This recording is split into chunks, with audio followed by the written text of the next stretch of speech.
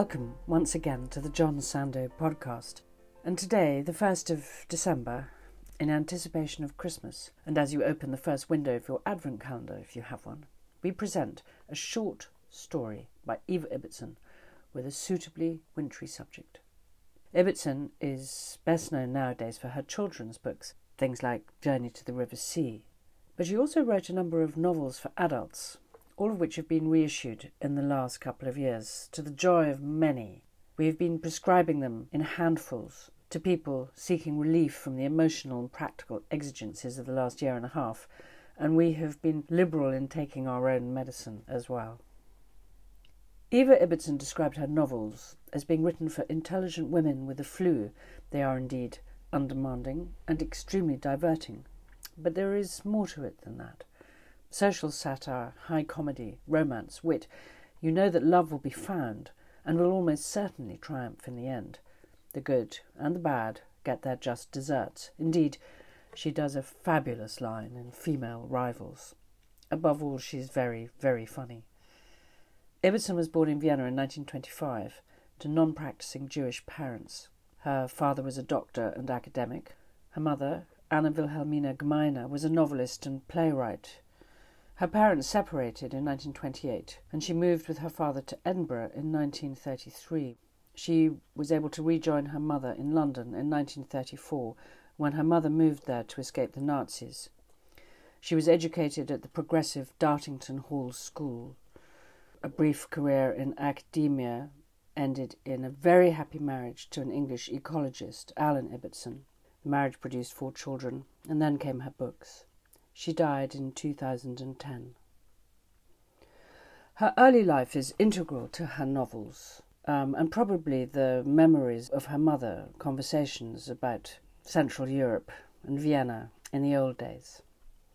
So Vienna and music and ballet, academia, Bohemia with a small b, a love of what may be looked upon as old-fashioned romance, all these figure large in her novels.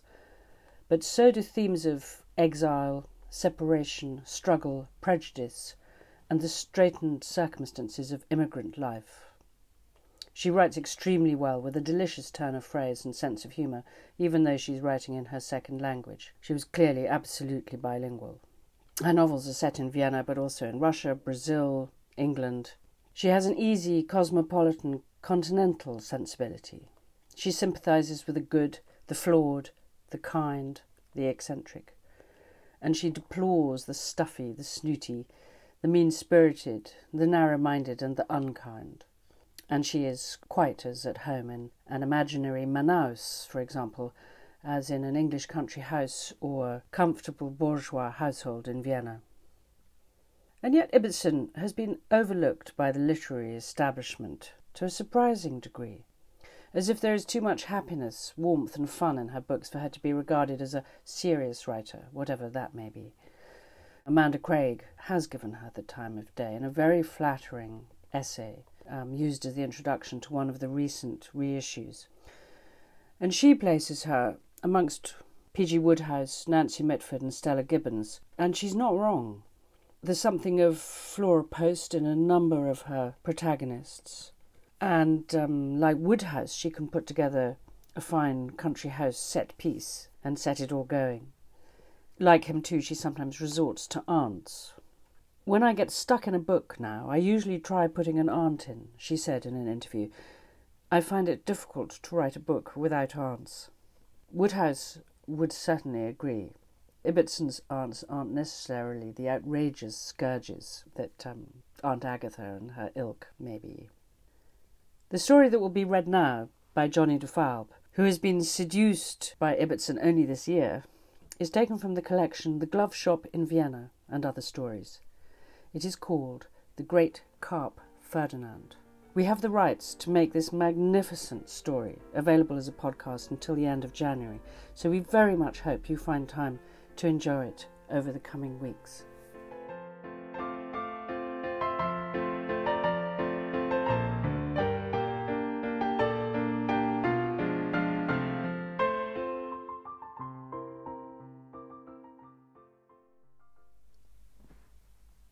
The Great Carp Ferdinand. This is a true story, the story of a Christmas in Vienna in the years before the First World War. Not only is it a true story, it is a most dramatic one, involving love, conflict, and very nearly death. And this despite the fact that the hero was a fish. Not any fish, of course, a mighty and formidable fish, the great carp Ferdinand. And if you think the story is exaggerated and that no fish, however mighty, could so profoundly affect the lives of a whole family, then you're wrong. Because I have the facts first hand from one of the participants, the littlest niece in the story, the one whose feet admittedly failed to reach even the first rung of the huge leather-backed, silver-buttoned dining-room chairs, but whose eyes cleared the table by a good 3 inches, so that, as she frequently points out, she saw it all. She came to England years later, this littlest niece, and became my mother, so I've kept tabs on the story and checked it for accuracy time and again. The role the great carp Ferdinand was to play in the life of the Mannhaus family was simple, though crucial. He was, to put it plainly, the Christmas dinner. For in Vienna, where they celebrate on Christmas Eve and no one on Holy Night would dream of eating meat, they relish nothing so much as a richly marinated, succulently roasted carp. And it is true that until you have tasted fresh carp, with all the symphonic accompaniments, sour cream, braised celeriac, dark plum jam, you have not, gustatorily speaking, really lived. But the accent is on the word fresh, so that when a grateful client with a famous sporting estate in Carinthia presented Uncle Ernst with a live 20-pounder a week before Christmas, the Mannhaus family was delighted. Uncle Ernst, a small bandy-legged man whose ironic sympathy enabled him to sustain a flourishing solicitor's practice, was delighted. Tante Gerda, his plump, affectionate wife, was delighted. Graziella, their adorable and adored 18-year-old daughter, was delighted, as was Herr Franz von Rittersberg, Graziella's intended, who loved his food. Delighted, too, were Tante Gerda's 3 little nieces, already installed with their English governess in readiness for the great Mannhaus Christmas, and delighted were the innumerable poor relations and rich godfathers whom motherly Tante Gerda collected every Christmas Eve to light the candles on the great fir tree, open their presents, and eat roast carp. Accommodation for the fish was not too great a problem. The house in Vienna was massive, and the maids, simple country girls accustomed to scrubbing down in wooden tubs, cheerfully surrendered the bathroom previously ascribed to their use. Here, in a gargantuan mahogany-sided bath with copper taps which gushed like Niagara, the huge grey fish swam majestically to and fro and to, apparently oblivious both of the glory of his ultimate destiny and the magnificence of his setting. For the bathroom was no ordinary bathroom. French tea roses, marvellous cabbage-sized blooms, swirled up the wallpaper, were repeated on the huge china washbowl, and echoed yet again in the vast chamber pot, a vessel so generously conceived that even the oldest of the little nieces could have sunk in it without a trace. And here to visit him, as the procession of days marched on towards Christmas, came the various members of the Mannhaus family. Uncle Ernst came, sucking his long black pipe with a porcelain lid. Not a sentimental man, and one addicted to good food, he regarded the carp's ultimate end as thoroughly fitting. And yet, as he looked into the marvellously unrevealing eye of the great grey fish, admired the gently undulating whiskers, so much more luxuriant than his own sparse moustache, Uncle Ernst felt a distinct sense of kinship with what was, after all, the only other male in a house full of women. And as he sat there, drawing on his pipe, listening to the occasional splash as the carp broke water, Uncle Ernst let slip from his shoulders for a while the burden of maintaining the house in Vienna, the villa in Baden-Baden, the chalet on the Wörthersee, the dozen or so of Gerda's relatives who had abandoned really rather early the struggle to support themselves. He forgot even the juggernaut of bills which would follow the festivities. Almost, but not quite, he forgot the little niggle of worry about his daughter Graziella. Tante Gerda, too, paid visits to the carp, but briefly, for Christmas was something she could never trust to proceed even for a moment without her. She came hung about with lists, her forehead creased into its headache lines, deep anxieties curdling her brain. Would the tree clear the ceiling? Or worse still, would it be too short? Would Zachers send the meringue and ice cream swan in time? Should one really, a worry this, send to the Fishingers who had not sent last year but had the year before? Oh, that terrible year when the Steinhauses had sent a basket of crystallized fruit at the very last minute, when all the shops were shut, and she had had to rewrap the potted azalea the Hellers had given and send it to the Steinhauses, and then spent all Christmas wondering if she had removed the label. Bending over the fish, Tante Gerda pondered the sauce. Here, too, was anxiety. Celeriac, yes. Lemon, yes. Onion, yes. Peppercorns, ginger, almonds, walnuts. That went without saying. Grated honey cake, of course, thyme, bay, paprika, and dark plum jam. But now her sister, writing from Linz, had suggested mace. The idea was new, almost revolutionary. The Mannhaus carp, maceless, was a gastronomic talking point in Vienna. There were the cook's feelings to be considered. And yet, even Zacher himself was not afraid to vary a trusted recipe. The carp's indifference to his culinary environment was somehow calming. She closed her eyes for a second and had a second momentary glimpse of Christmas as existing behind all this, if only she could reach it. If she could just be sure that Graziella was all right. And she sighed, for she had never meant to love anyone as much as she loved her only daughter. Franz von Rittersberg also came to see the carp. A golden-haired, blue-eyed, splendid young man, heir to a coal mine in Silesia, the purpose of his visit was strictly arithmetical.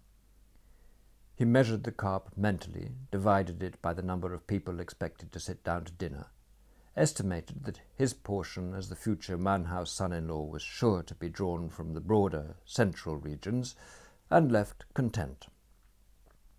And escaping from the English governess, scuttling and twittering like mice, white-stockinged, brown-booted, their behinds deliciously humped by layers of petticoat, came the little nieces clutching stolen bread rolls.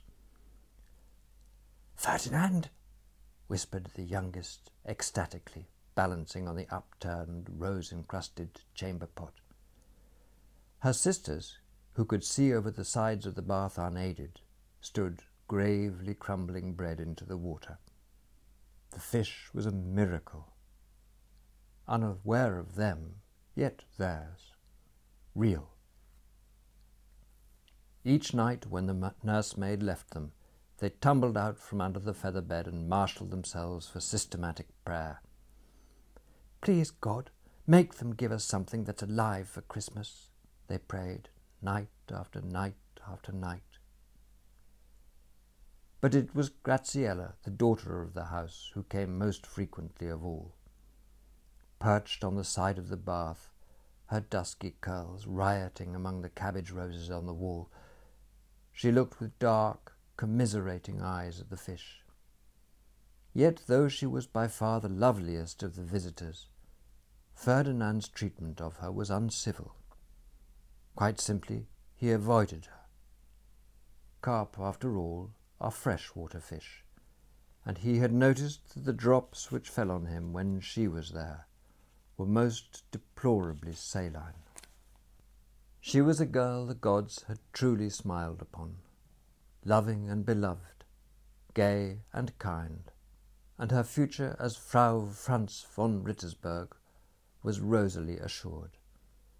And yet each day she seemed to get a little thinner and a little paler, her dark eyes filling with ever-growing bewilderment. For when you have been accustomed all your life to giving, giving, giving, you may wake up one day and find you have given away yourself. And then, unless you are a saint, and even perhaps if you are, you will spend the nights underneath your pillow, trapped and wretched, licking away the foolish tears. And so the days drew steadily on, mounting to their climax, Christmas Eve. Snow fell, the tree arrived, the last candle was lit on the Advent ring. The littlest niece, falling from grace, ate the chimney off the gingerbread house. The exchange of hampers became ever more frenzied. The Fishingers, who still had not sent, invaded Tante Gerda's dreams. It was on the morning of the 23rd that Uncle Ernst and his future son-in-law assembled to perform the sacrificial rites on the great carp Ferdinand. The little nieces had been bundled into coats and leggings and taken to the Prater.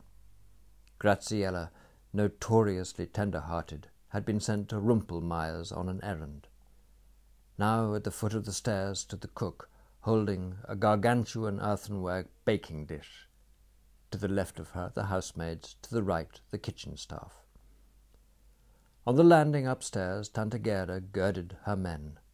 A long-bladed kitchen knife, a 7-pound sledgehammer, an old and slightly rusty sword of the Kaiser's imperial army which someone had left behind at dinner.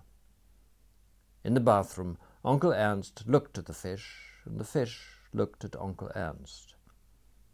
A very slight sensation, a whisper of premonition, nothing more, assailed Uncle Ernst, who felt as though his liver was performing a very small entrechat.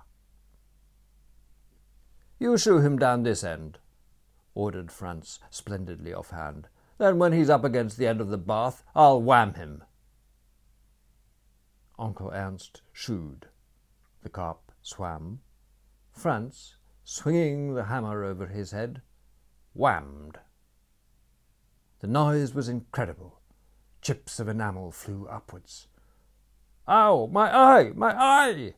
yelled Franz, dropping the hammer. "There's a splinter in it! Get it out!" "Yes," said Uncle Ernst, "yes." He put down the sword from the Kaiser's imperial army and climbed carefully onto the side of the bath. Even then he was only about level with Franz's streaming blue eye. Blindly, Franz thrust his head forward. The rest really was inevitable. Respectable, middle-aged Viennese solicitors are not acrobats. They don't pretend to be. The carp, swimming languidly between Uncle Ernst's ankles, found, as he had expected, nothing even mildly edible. It was just after lunch that Uncle Ernst, dry once more and wearing his English knickerbockers, received in a mild way guidance from above. It was all so easy, really. No need for all this crude banging and lunging. Simply one went upstairs, one pulled out the plug, one went out, locking the door behind one, and waited.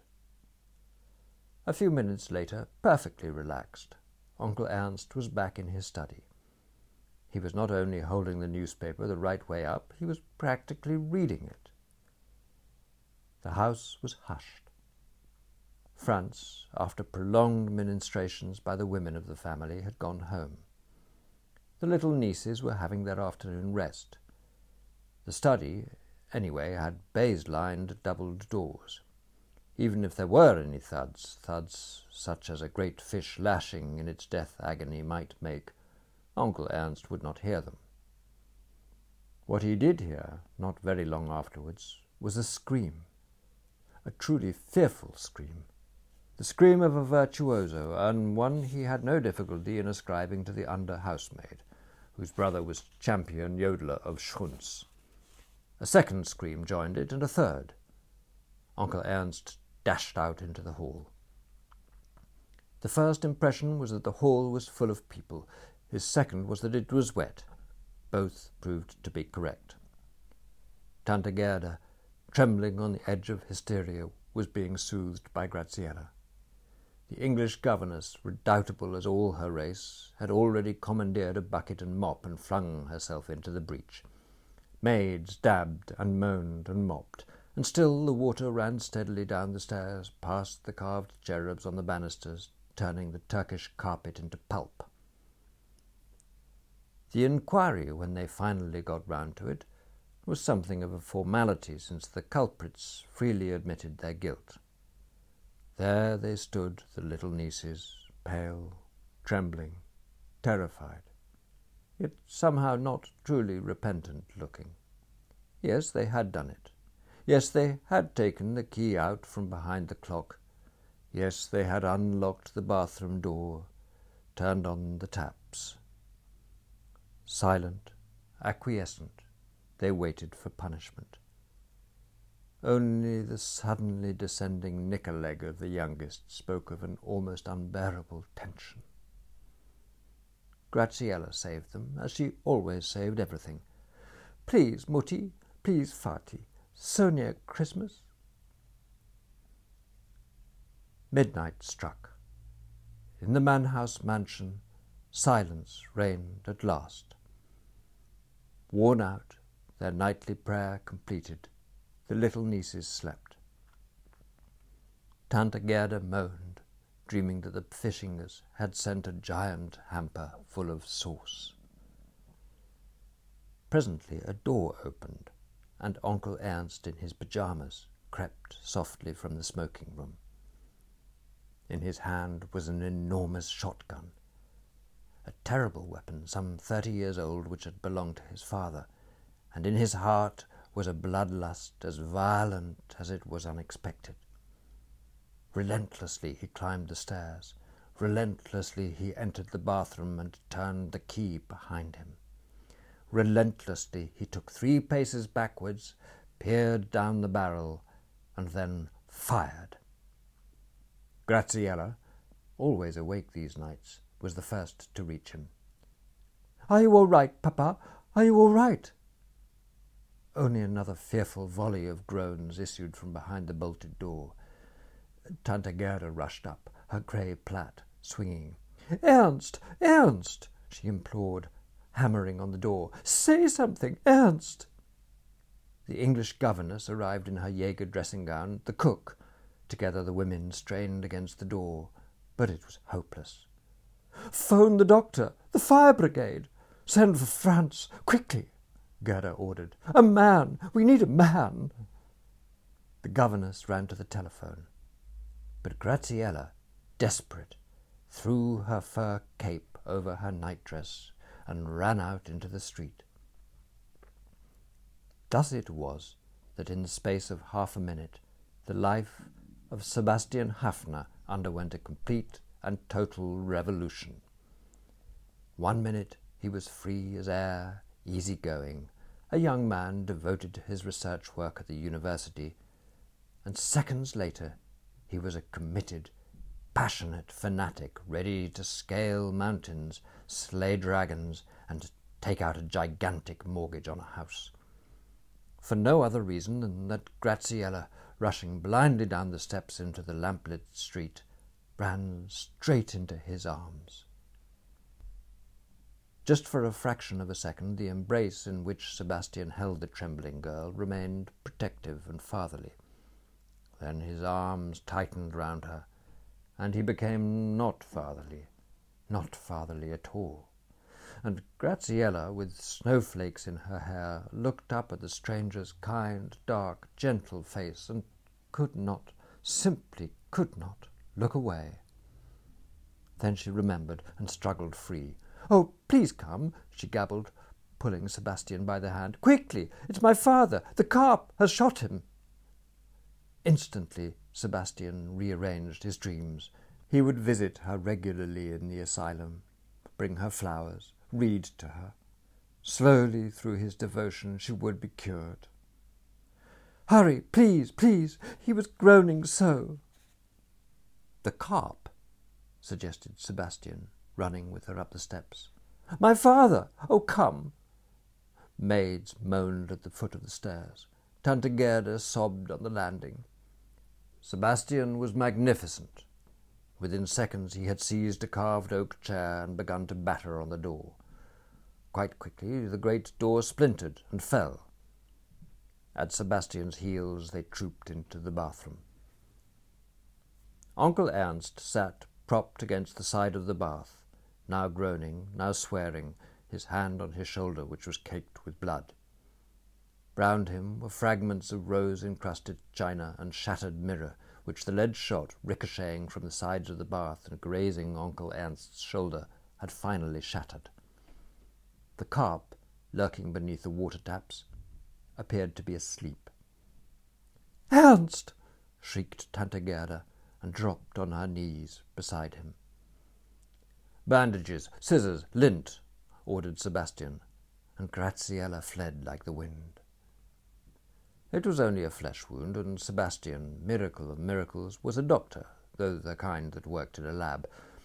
Quite soon, Uncle Ernst, indisputably the hero of the hour, was propped on a sofa, courageously swallowing cognac, egg yolk with vanilla, raspberry cordial laced with kirsch. The family doctor arrived, pronounced Sebastian's work excellent, stayed for cognac too. The fire brigade, trooping into the kitchen, preferred Slivovitz.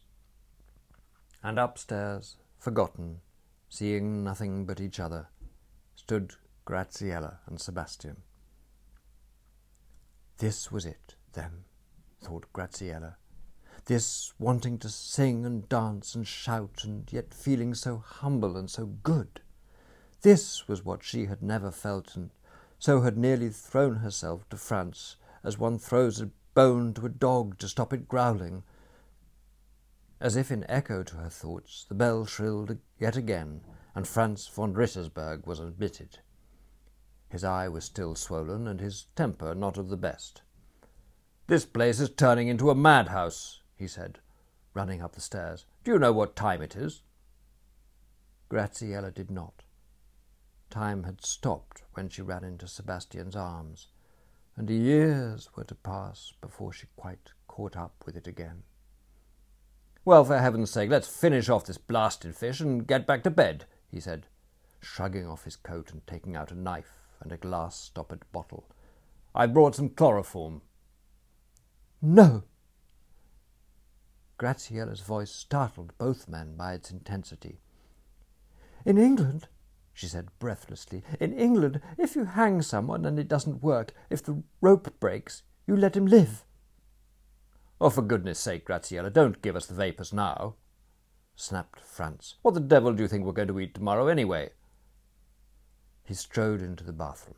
"You can help me," he threw over his shoulder to Sebastian, who had been standing quietly on the half-lit landing. "I'll pull the plug out and pour this stuff on him. Then you bang his head on the side of the bath." "No." Sebastian stepped forward into the light. If Graziella does not wish this fish to be killed, then this fish will not be killed." Franz put down the bottle. A muscle twitched in his cheek. "Why, you, who the blazes do you think you are, barging in here and telling me what to do?" Considering that both men came from good families, the fight which followed was an extraordinarily dirty one. The Queensberry rules, though well known on the continent, might never have existed. In a sense, of course, the outcome was inevitable, for Franz was motivated only by hatred and lust for his Christmas dinner, whereas Sebastian fought for love. But though she was almost certain of Sebastian's victory, Graziella, sprinkling chloroform onto a bath towel, was happily able to make sure. Dawn broke. The bells of the Stephanskirche pealed out the challenge and the glory of the birth of Christ. In the Mannhaus mansion, Graziella slept and smiled and slept again. Uncle Ernst, propped on 7 goose-feather pillows, opened an eye, reflected happily that today nothing could be asked of him. No carving, no wobbling on step-ladders, no candle-lighting, and closed it again. But in the kitchen, Tante Gerda and the cook, returning from Mass, faced disgrace and ruin. Everything was ready. The chopped herbs, bravely the cook had agreed to mace, the wine, the cream, the lemon, and upstairs, swimming strongly, was the centrepiece, the raison d'être for days of planning and contriving, who should have been floating in his marinade for hours already. As though that was not enough, as they sat down to breakfast, there was a message from Franz. He was still unwell and would not be coming to dine with them. It took a full minute for the implication of this to reach Tante Gerda, and when it did, she put down her head and groaned. 13! We shall be 13 for dinner. Oh, heavens! Gross Tante Wilhelmina will never stand for that. But fate had not finished with Tante Gerda.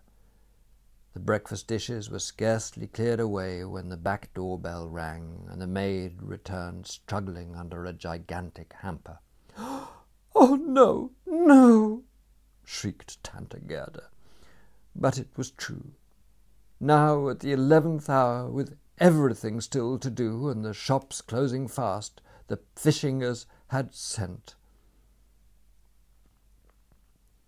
And now it was here, the moment for which all these weeks had been the preparation. It was dusk.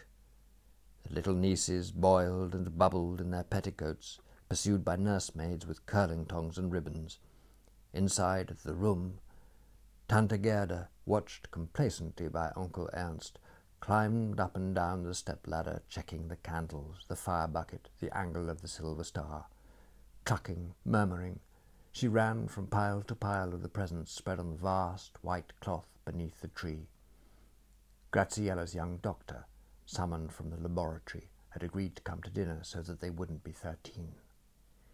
He had even somehow contrived presents for the little nieces, 3 tiny wooden boxes which Tante Gerda now added to their heaps. And now all the candles were lit, and she rang the sweet-toned Swiss cowbell which was the signal that they should come in. Though they had been huddled straining against the door, when it was opened, the little nieces came slowly, very slowly into the room, the myriad candles from the tree shining in their eyes. Behind them came Graziella, her head tilted to the glittering star, and beside her the young doctor, who had given her only a single rose. And suddenly Tante Gerda's headache lifted, and she cried a little, and knew that somehow, once again, the thing she had struggled for was there, Christmas. You'd think that was the end of the story, wouldn't you? But my mother, telling it years later, liked to go on just a bit further, to the moment when the little nieces, having politely unwrapped a mountain of costly irrelevances, suddenly burst into shrieks of ecstasy and fulfillment. For opening Sebastian's wooden boxes, they found, for each of them, a tiny, pink-eyed, living mouse. Or further still, to the family at table, white damask, crystal goblets, crimson roses in a bowl. To the little nieces, the youngest wobbling fearfully on her pile of cushions, each pocket of each knicker-leg bulgy with a sleepy, smuggled mouse. To Uncle Ernst, magnificent in his bandages, and Graziella and Sebastian glowing like comets. To the sudden stiffening, knuckles whitening round the heavy spoons, as Tante Gerda brought in the huge silver serving dish. And the sigh of released breath, the look of awed greed as she set it down.